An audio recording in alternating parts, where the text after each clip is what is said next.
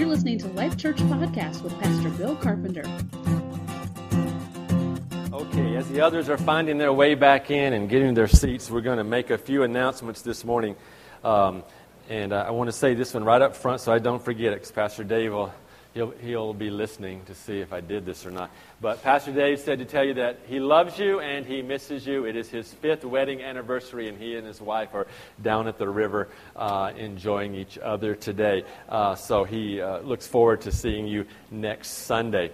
And then we have a couple of announcements. You know, Lifelight is coming up, and we always try to accommodate Lifelight and all of you who want to go out there on that particular day. There is a citywide or unified service at Lifelight every year on Sunday mornings. And so to be able to accommodate that and yet still have church for those who want to be in church here or who want to do both, we move our service time up to an earlier time. So on Lifelight Sunday, this service will meet here, of course, but at 8 a.m., all right?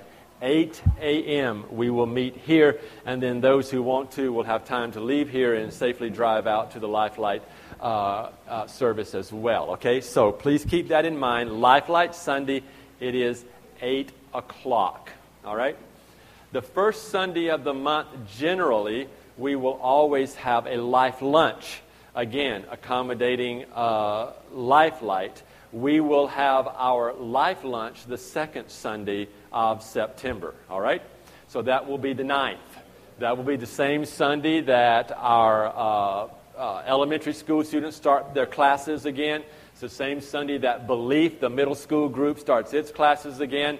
If you want to know more about Belief and about the middle school program, you need to talk to Jerry Vanderpaul. Jerry is in the back. Would you raise your hand? Let everybody see you, Jerry. Thank you. Yes, wonderful man. And if you want to know more about the elementary age level and what they will be doing, then you need to talk to Wade Hellison. He will be in charge of that particular group and their teachers. And Wade, he is one of the elders in our church, raised his hand there. Talk to Wade, another wonderful man. Yes. Everybody loves Wade. Okay.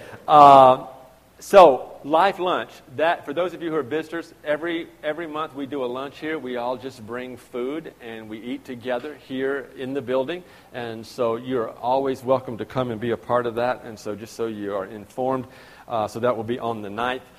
Thank you so much for your continued patience as we are remodeling this building and kind of working through things here through the summer. As I understand it now, the air conditioning and heating people will be here this week, and they will be doing things to get this area set. So there may be some other things going on around the building. So if you're in the building this week, be careful. Be careful as you come and go as they might be in here working on the building. We did add some new lights now in the front room where our kids are up there this morning. So we have extra lighting in there now and security lights up there for nighttime. We're going to be putting lights on the outside and cameras and things for security as well. These are things that are coming down the pike here in the next little bit. And so hopefully you can still be patient with us as we continue to make the changes that will help you and help us to better reach our neighborhood and share the love of Jesus. Okay? All right. Let's get into Colossians this morning. I'm excited to end this series because I know what else we're going to be doing as we go forward. But it's been a great series. I think it's one of the longest series that we've ever done in this church. And we've been going through this all through the summer. And we've taken Colossians almost verse by verse as we have gone through here. Okay, so if you would just turn in your Bibles, find your Bibles, and turn to the book of Colossians and turn to chapter 4. And we're going to start at verse 7. So we'll give you just a moment to find that. And as you're finding that, I do have one other tidbit of information, one announcement to share with you this morning, okay?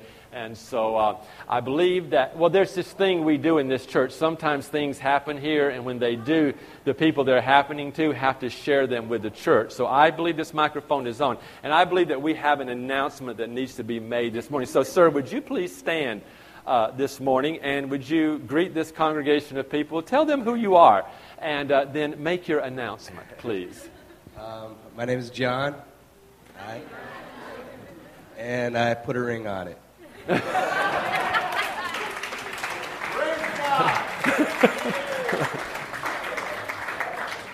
We celebrate marriages and we celebrate babies. It's a great thing. It's a good life, all right?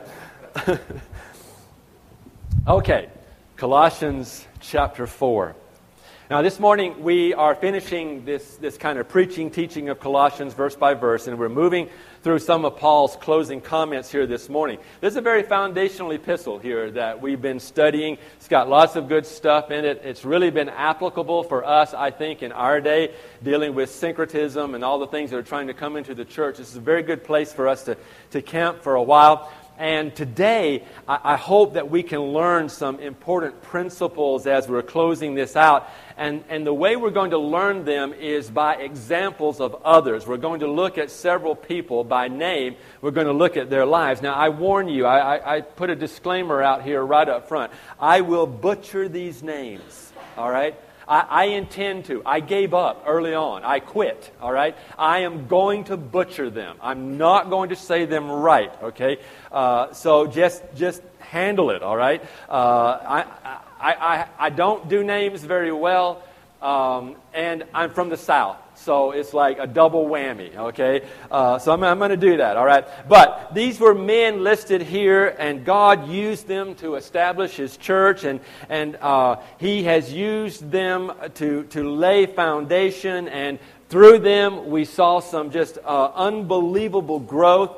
And I want you to understand something as we look at this, is that we are the branches of this great tree called the church, okay? And these guys that we're talking about today, they're the roots, all right? They're the historical church. They're the history that we dig down into to learn more about the church and about church life and about the lives that we are to live. So as we look at their lives historically and we see where they were in the history of the church and its growth, we also learn by their example, the lives that they lived, all right? And so I want us to see that in some sense these are the starting points. These are the starting places, starting people of the early church. But the church is still alive. All right, the church is as real today as it was in the book of Acts. The church is as real today as it was to all of these men in the early church who gave their lives for it. And that church that is alive today is you and I. We are the church. And so it continues to live. These men are alive through the life of the church today. I don't mean that in some weird, strange, bizarre kind of way. I'm just simply saying that what they poured in and what they laid as foundation, what they established as truth, it is carried through the years and the generations into the day that you and I are living. Church is much different today. I dare say if these men stood here today and participated in church with us, they would be crazy by the time the church service was over, because it would be so different than what they were experiencing perhaps in their day. Yet, we are the life of what they laid foundationally.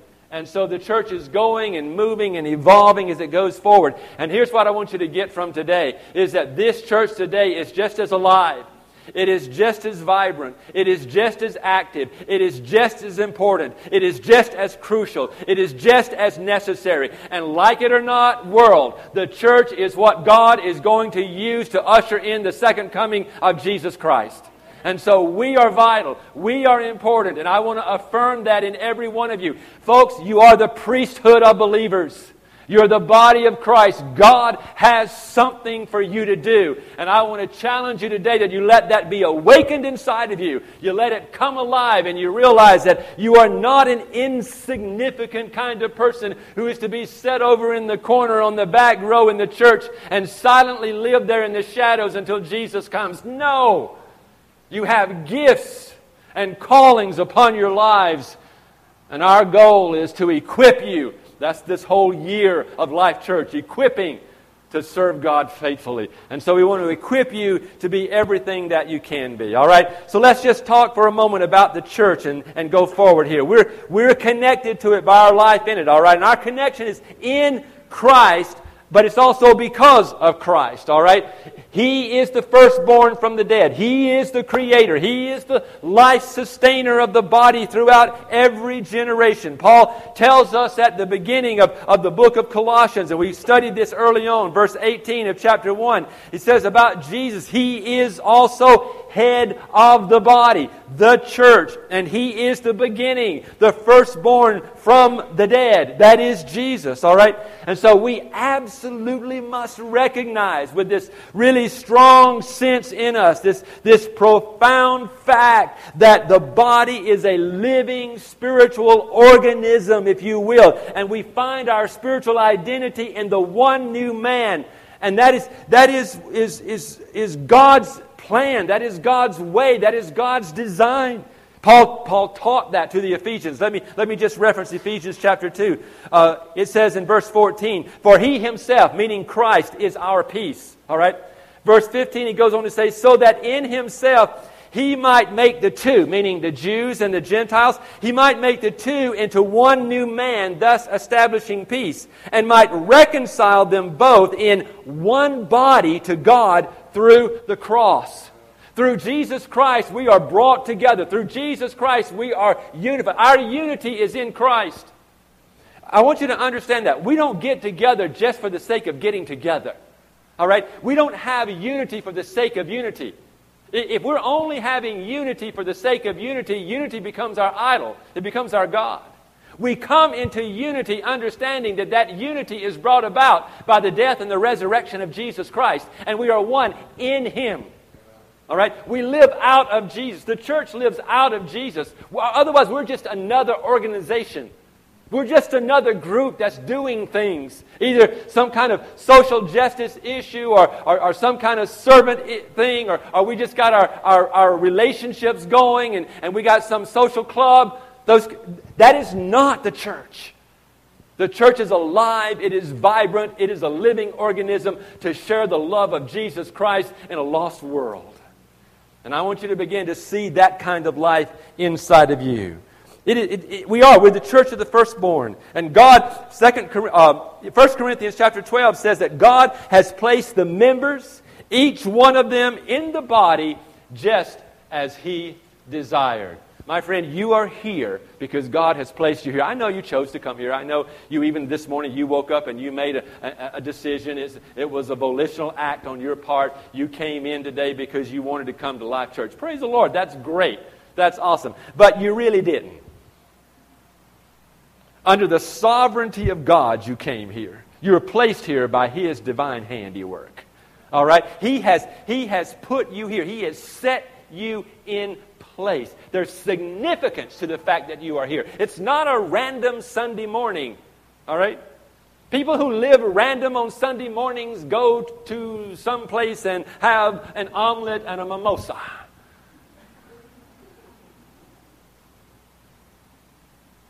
You came here by the divine hand of God. Like it or not, He's got something to say to you. And He brought you this way so He could speak into your life. And He wants to say something. And He wants to use His Word. And He wants to use leaders in the church to be able to do that. And so, you came on this day when we're wrapping up Colossians. Hallelujah. God has something for you. So let's look at this a little bit, all right? Now, I'm going to ask you to look at this particular passage a certain way. How many of you have been to the theater and you sat down and you watched the movie and you watched it completely to the end, and then all of a sudden it's the rolling of the credits, and what do? You get up and leave. You know, most people don't watch the credits. Most people don't stay for all those names that are listed that are rolling across the screen. It's too bad because a lot of times anymore, if you stay for the credits, you catch something. Sometimes there's things embedded or inserted into the credits.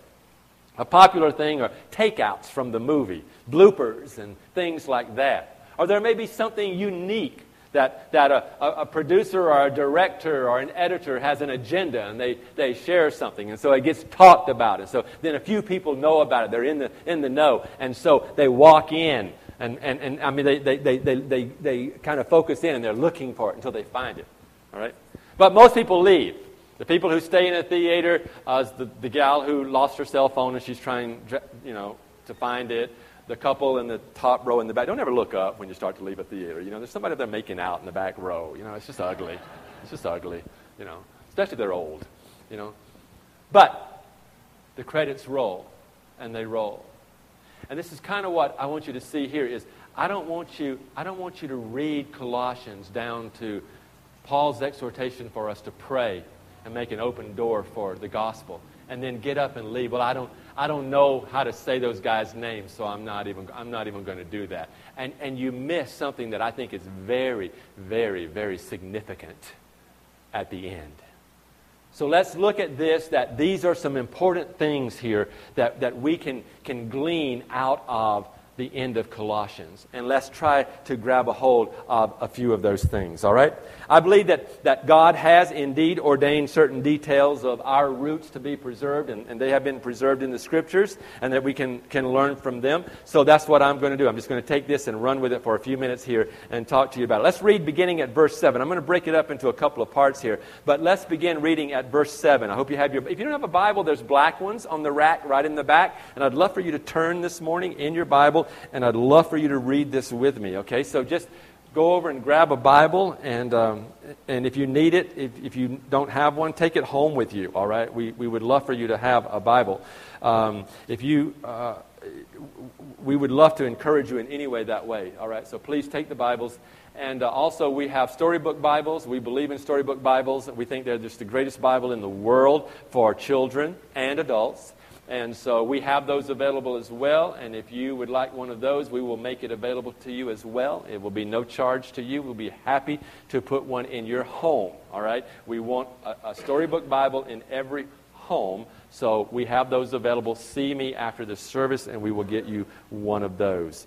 Let's begin with verse 7. Tychicus will tell you all the news about me. He is a dear brother, a faithful minister and fellow servant in the Lord. I am sending him to you for the express purpose that you may know about our circumstances and that he may encourage your hearts. He is coming with Onesimus, our faithful and dear brother, who is one of you. They will tell you everything that is happening here.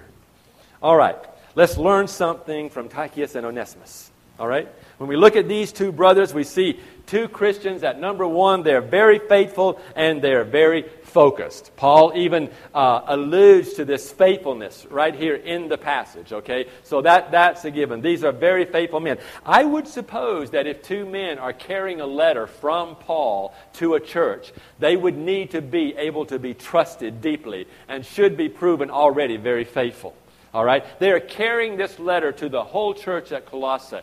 All right? And we're going to see a little further down that it's actually going to go beyond the church at Colossae, and it's going to be utilized further out. And even we are utilizing it today. This is a letter that is carried through the generations and through the history of the church. And we see these two faithful men are given the charge by Paul to do this. Now, as we look at Paul and as we study his life, we absolutely are certain that this man would not take any chances with his letters, all right? So we have very, very faithful men. What do we want to draw out of that? We want to draw out this reality that when we prove faithful, God will use us.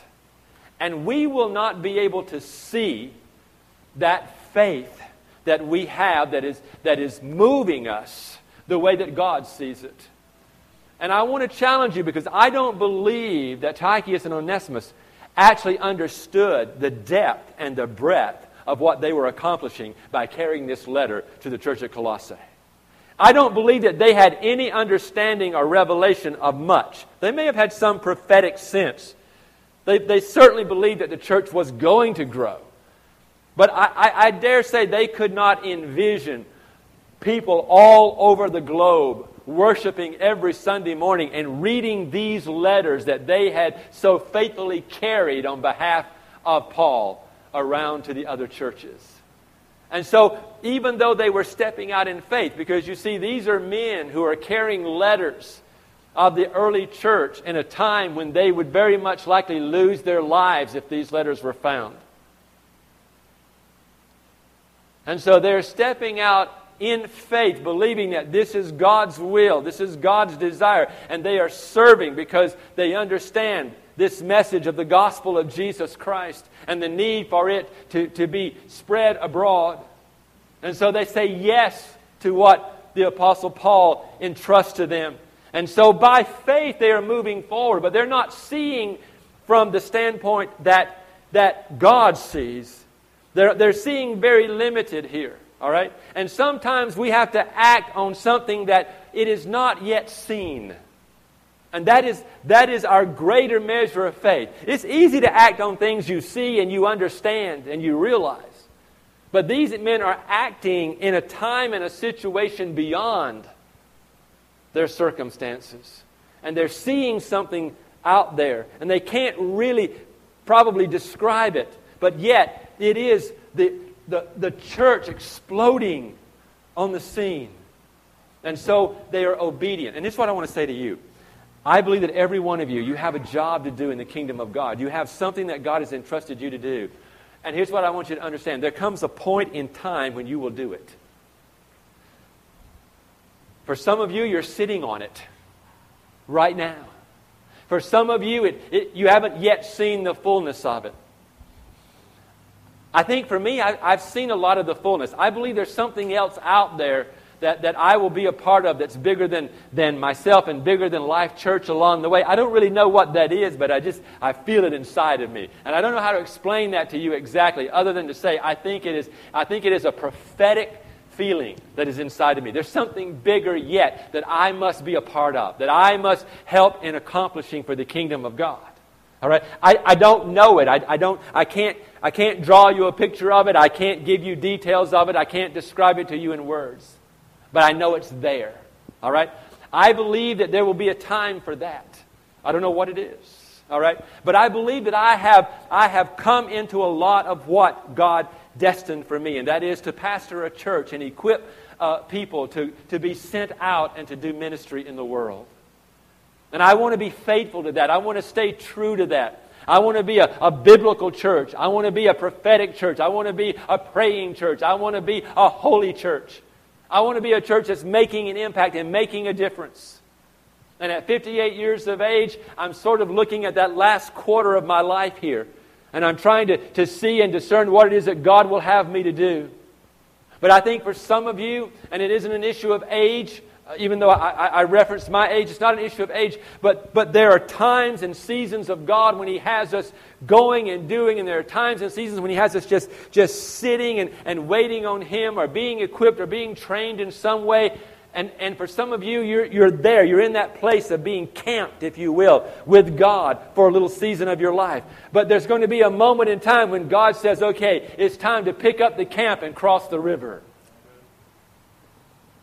And He may do that at several different points in your life. And every one of them will be very, very significant.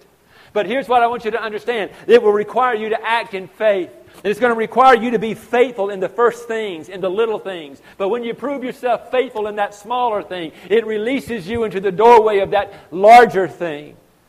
And so it builds glory upon glory, sort of. And as it builds and as it grows, you continue to do the work that God has called you to do. And there comes a point in time when there maybe is a big work that God calls you to do. And it will have great impact. But even there, I don't think that we see it in the eyes of faith as God sees it. He sees the whole picture. He sees the end already.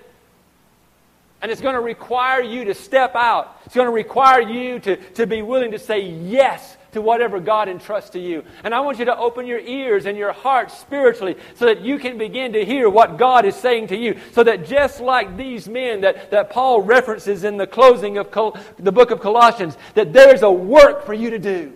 There is something that God has on the table. It's on the timeline. It's already there. And it's stirring up inside of you. And God wants to awaken that even more and give you the ability to act in faith and make the necessary preparation so that you can fulfill His will and purpose completely.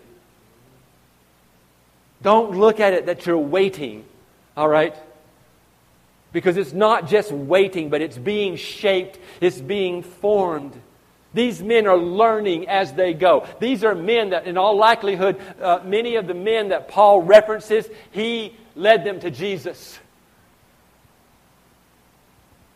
And so he brings them in and he teaches them and he mentors them and he trains them. And there weren't a lot of people standing in the wings with theological degrees ready to birth the new church. And so some today would look at this caliber of men and say, no, that won't work. That won't grow a church. Paul says, no, you don't understand. We don't have time. We're going to do this as we learn. It's on-the-job training. We're going. You're going to take this letter, guys.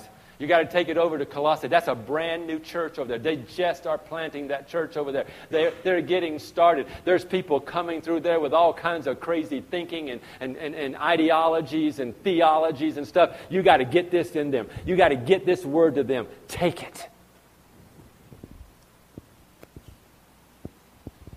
Prove faithful.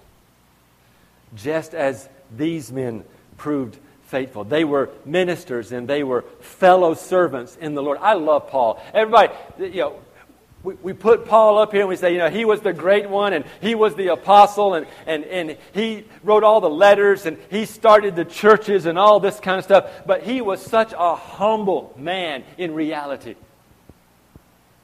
Yes, he had great influence, and yes, he had great impact, and he accomplished much. But at the end of the day, this is a man who saw the value of bringing good people around him and pulling together the body of Christ and saying, we're in this together. We are a community of faith together.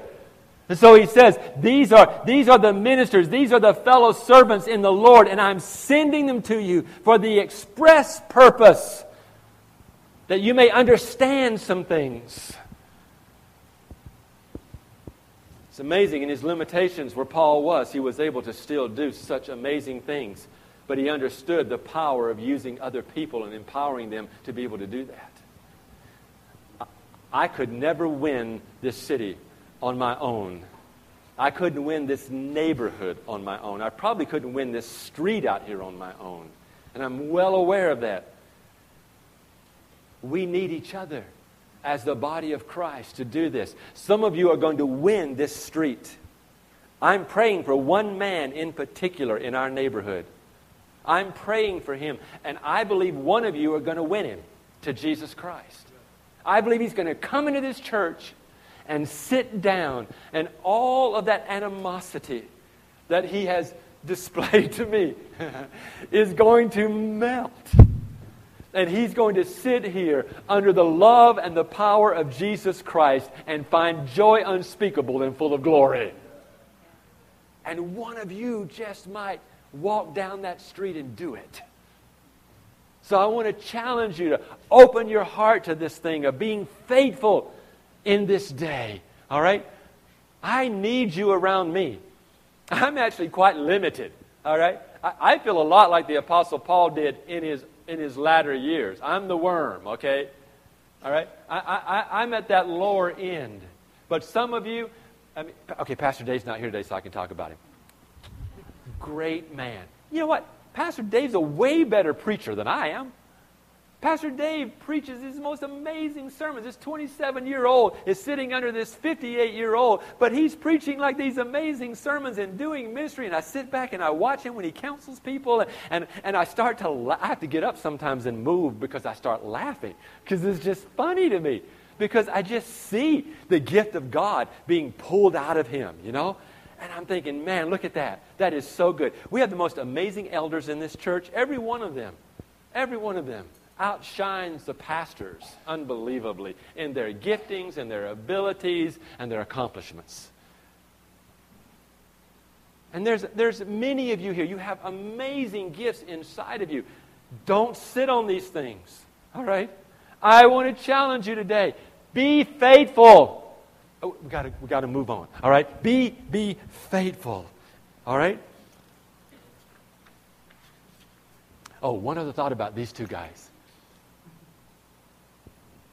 They were taking these letters, and I'm sure that on the route, they were thinking about, well, what if someone stops us? What if we get caught? What if someone finds these letters? What if authorities come and catch us? We'll probably lose our lives. We'll be probably thrown in the lion's den or burned or something like that, you know. Not only were they faithful, but they were sacrificial. They were willing to lay it all down for Jesus, for the kingdom. And that's another thing I really want to challenge us in Life Church. You know, we think that dying is you know, a bad rap. It's plan B. You know, in Philippians it says to live is Christ, but to die is gain. Being with Jesus is not plan B. And I'm not saying that we shouldn't wrestle with death and that we shouldn't feel the loss of death and grieve death and those kind of things. I'm not in any way diminishing the impact of death. But what I'm saying to you is that we cannot love our own lives more than we love Jesus. And we cannot be self-focused and self-centered and be able to fulfill and act on faith the will of God. And I see these men as being very, very much men filled with the heart and the compassion to serve God. All right? We have to go forward here. All right? Beginning at verse 10. My fellow prisoner, he sends you his greetings, as does Mark, the cousin of Barnabas. You have received instruction about him. If he comes to you, welcome him. Jesus, who is called Justus, also sends greetings. These are the only Jews among my fellow workers for the kingdom of God, and they have proved a comfort to me. Let's stop right there. These are Hebrew men. I think it's very interesting that he includes that identity of their ethnicity. All right, these are Hebrew men. The other ones are Gentiles, but these are Hebrew men. And I think that's very important for us to look at here, all right? We're all connected as family. This idea of being a family, we're all connected. And I want you to understand something, that God doesn't see Greek or Jew, male or female, those kinds of things. He sees us as the body, and He wants to utilize us, all right? And so I want to encourage you that we become more aware of the diversity that is around us. Because I think there's a lot of people out here. I had Pastor Dave drive by Lutheran Social Services this week. We drove by at a particular time. There's a couple of times during the day, if you drive over by Lutheran Social Services, there's a large group of people that are exiting out of Lutheran Social Services facilities. Now, they're only about 3 blocks from us, all right? And from there is a short walk to a bus stop. And you will see during those two little transitions, you will see anywhere from 30 to 50 people who are as diverse as can possibly be. They're from all over the world, and there's still many of them wearing their clothing from their native culture. Some of them don't even speak English and are having to be helped to the bus stop or whatever. But this is an amazing area around us. Now, in this particular passage, Paul is making reference to these men as that they are Hebrews, which I think is wonderful because, you know, I think it was probably very challenging to share the gospel of Jesus Christ with a Gentile. I think it was even more difficult to share them with a religious Hebrew. And the Apostle Paul had a deep heart for his own people. And yet, he also understood his calling to the Gentiles. But these are men that not only heard the gospel and the mysteries of Christ and understood and received, but gave them their lives completely to serving Paul and helping him establish the church. I think it would have been easy at one point for Paul to say, you know what? It's too hard to work with the Hebrews. What if we did stuff like that?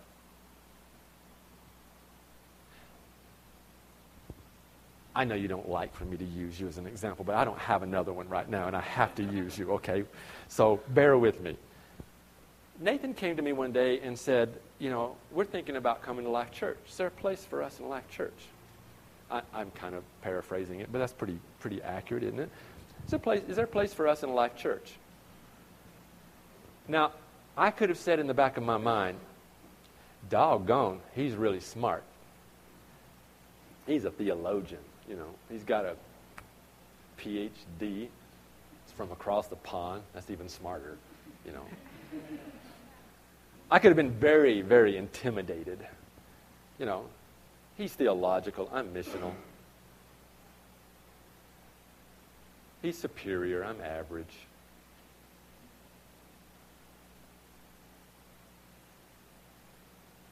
I'm not going to say the other things I was going to say. But I could have said, we can't work together. We're too different. I didn't say that. I think I said something quite different from that. Nathan, our church is so missional. It was sort of like a warning. You know, it's like the disclosure. Nathan, we are very missional. But we need good theology. See, the prophets need the teachers. And the teachers need the prophets. The pastors need the evangelist. And the evangelists need the pastors. And all of us need the missionaries. The missionaries need the intercessors. And the intercessors need the tithers. We all do this together. There's no one that should be put on the outside for any reason whatsoever. I wanted Nathan to join me and work beside me in this church because I saw the value of what he would bring to the table, something that I didn't have on my plate. And so we need to bring all those tools and all those gifts. And as we bring them together, we let God sort all of that out as to how he wants to use that. All right? This little stalk, head of wheat, as Nathan pointed out earlier, it has a number of these little grains in it. All right? Any one grain is wonderful, and any one grain can be planted and produce more wheat. But many of these together can feed the multitudes. Many of these together, this harvest will be sent around the world.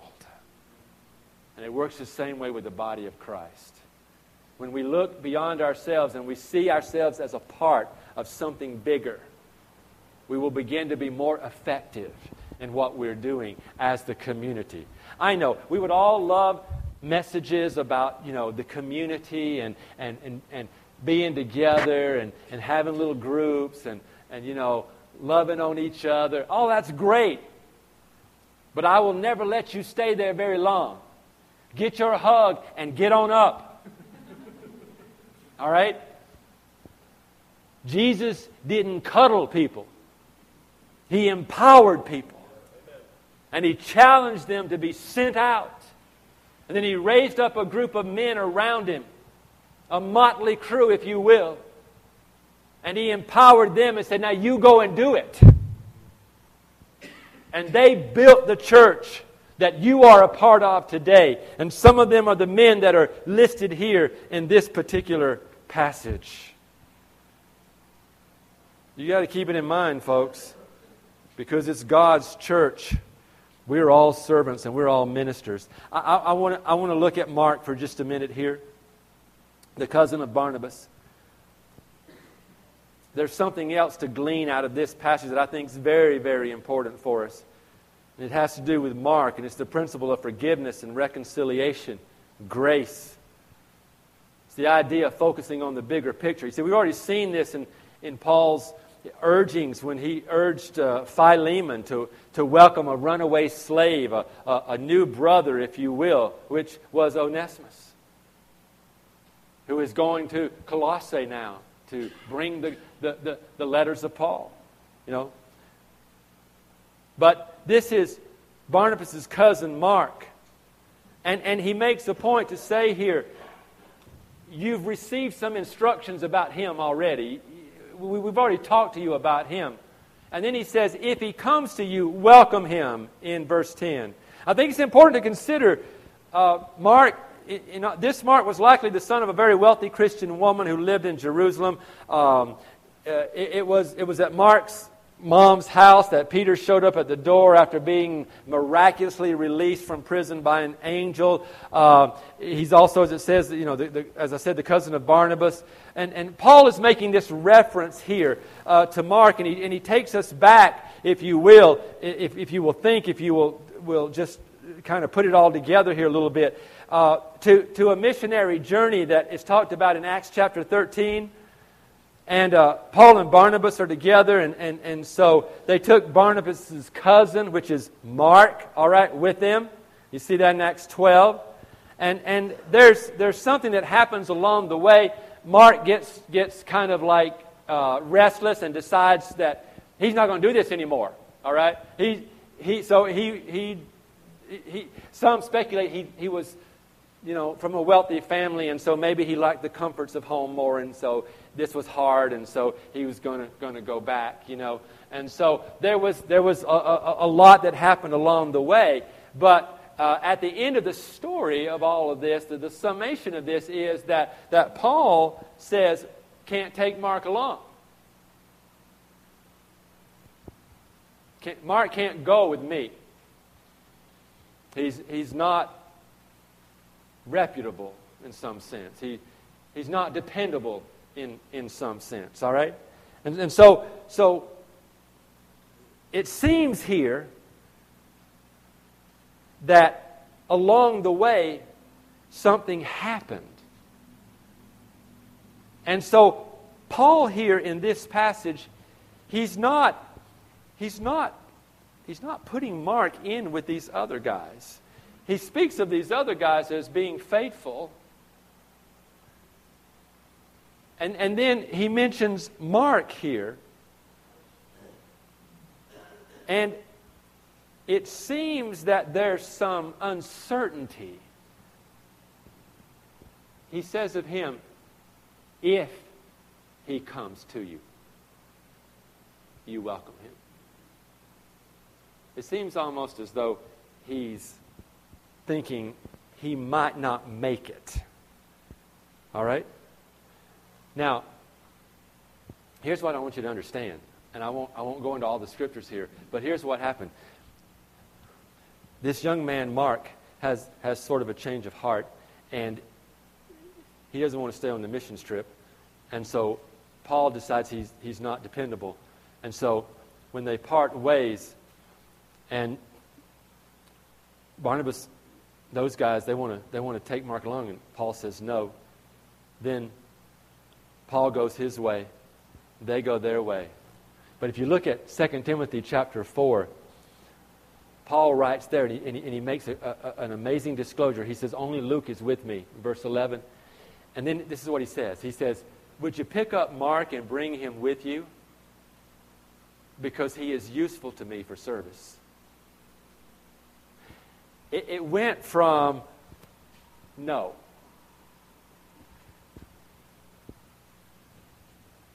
to just before Paul is crucified or killed.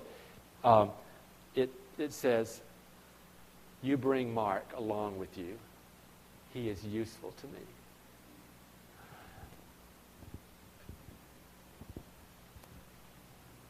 In this thing of community and doing life together and building the kingdom of God, we have no right, place, authority, or privilege to discard anyone.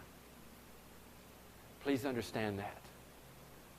And there are going to be people who you're going to work with in the body of Christ, and they are going to disappoint you. And they're going to hurt you. They're going to offend you. They're going to think different than you, have a different idea about how things should be done than you, have a different vision than you. All kinds of things are going to go on in the body of Christ. But I want you to understand something. There's not one person that's not useful. Not one. Not one. Not one. Now, some may not have it together like some others do. And some may not be as dependable as some others are. But they're not useless. Some aren't going to do things the way you would do them.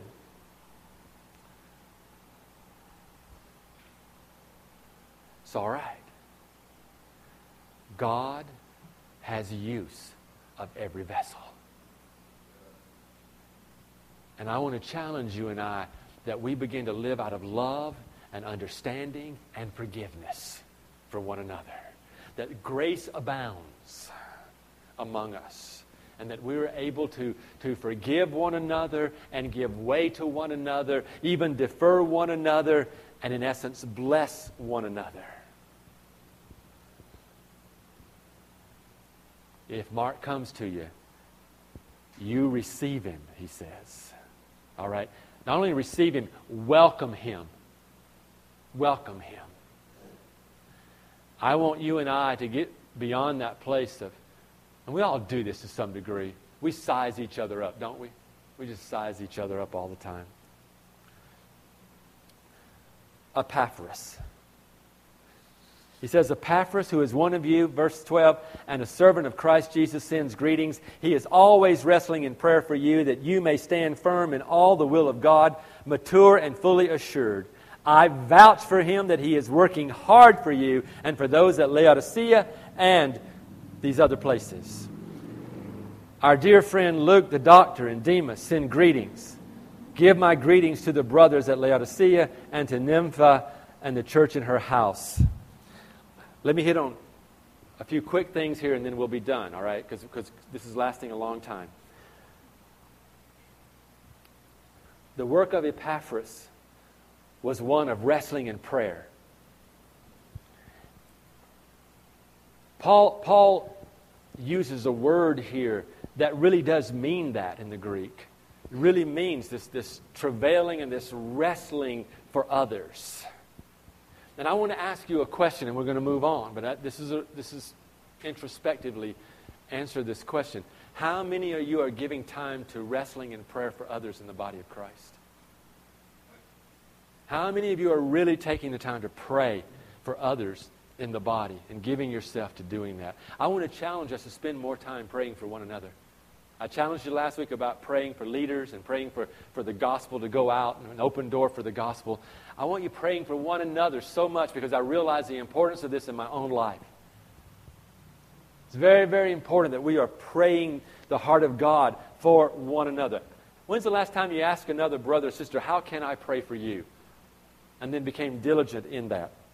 All right? One thing about Luke and Demas. Luke is the doctor. Demas is with him. Paul says, good things about them both. He continues to talk about Luke, and Luke, of course, writes in the New Testament himself. But there's a passage where Paul writes about Demas later on, and he says this, Demas is no longer with me because he has forsaken this for the cares of the world.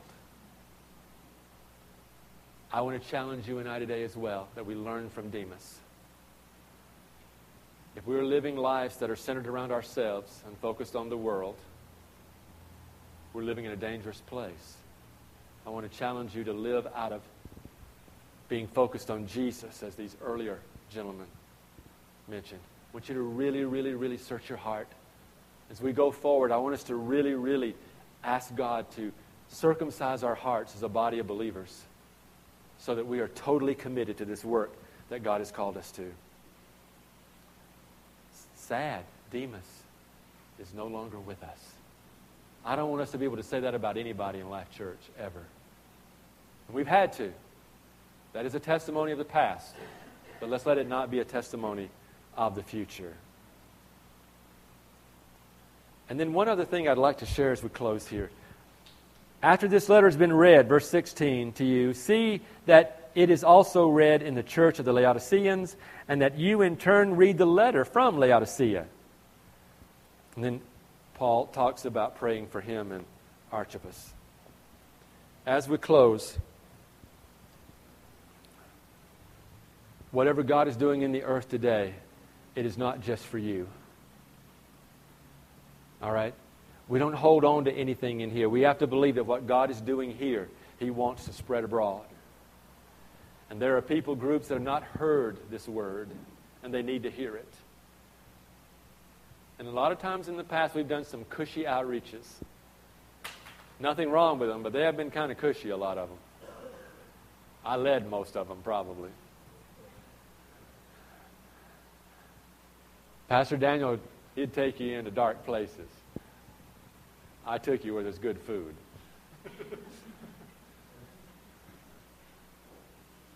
I want to challenge us that our focus is on those darkest countries, those darkest places, and that we sort of reignite that passion for reaching out into the world. All right? Hopefully before next week even. When you come in here next Sunday, there's going to be flags hanging from the walls around this church of various countries. Several countries in particular that we want to focus on.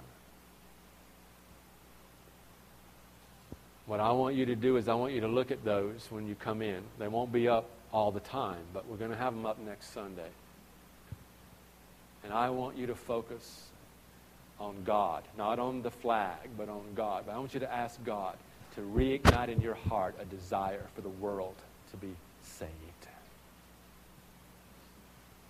And let's take these letters to those places where they've not been, because there are still people who need to read them. Stand with me. I hope you got something from this today. Yes, Tony. And that's why we're all here. I so much love Jesus. Don't you? Let's talk to Him for just a moment. Thank you for being patient and staying with me through a lengthy sermon today. Let me pray for you, please. God, we humble our hearts before you, and we understand that this is something that we must be a part of. This is not something that we can take lightly. Would you reignite in us a passion, God? Would you revisit us? Would you reestablish your throne, Jesus, on our hearts? Would you make yourself Lord over our lives? Would you help us to lay down our own lives today, that we may allow you to live through us? Would you fill us with your Spirit and your power today? God, would you take these gifts that you have imparted to each and every one of us, and by faith today let them be stirred up in us? Would you open our eyes to a lost and dying world? Would you give us the heart and the ability and the resources and the energy and the strength necessary to go wherever you might call us to go? Would you help us to be obedient, to walk in the path that you have given to us, knowing full well that our steps are ordered of the Lord? Would you begin to do amazing things among us, that your name might be exalted, that you might be lifted up and glorified among the nations of this earth? For you get all the glory, all the honor, and all the praise in Jesus' name. Amen. Amen. I love you, Pastor David. I love being your pastors. Have a great week.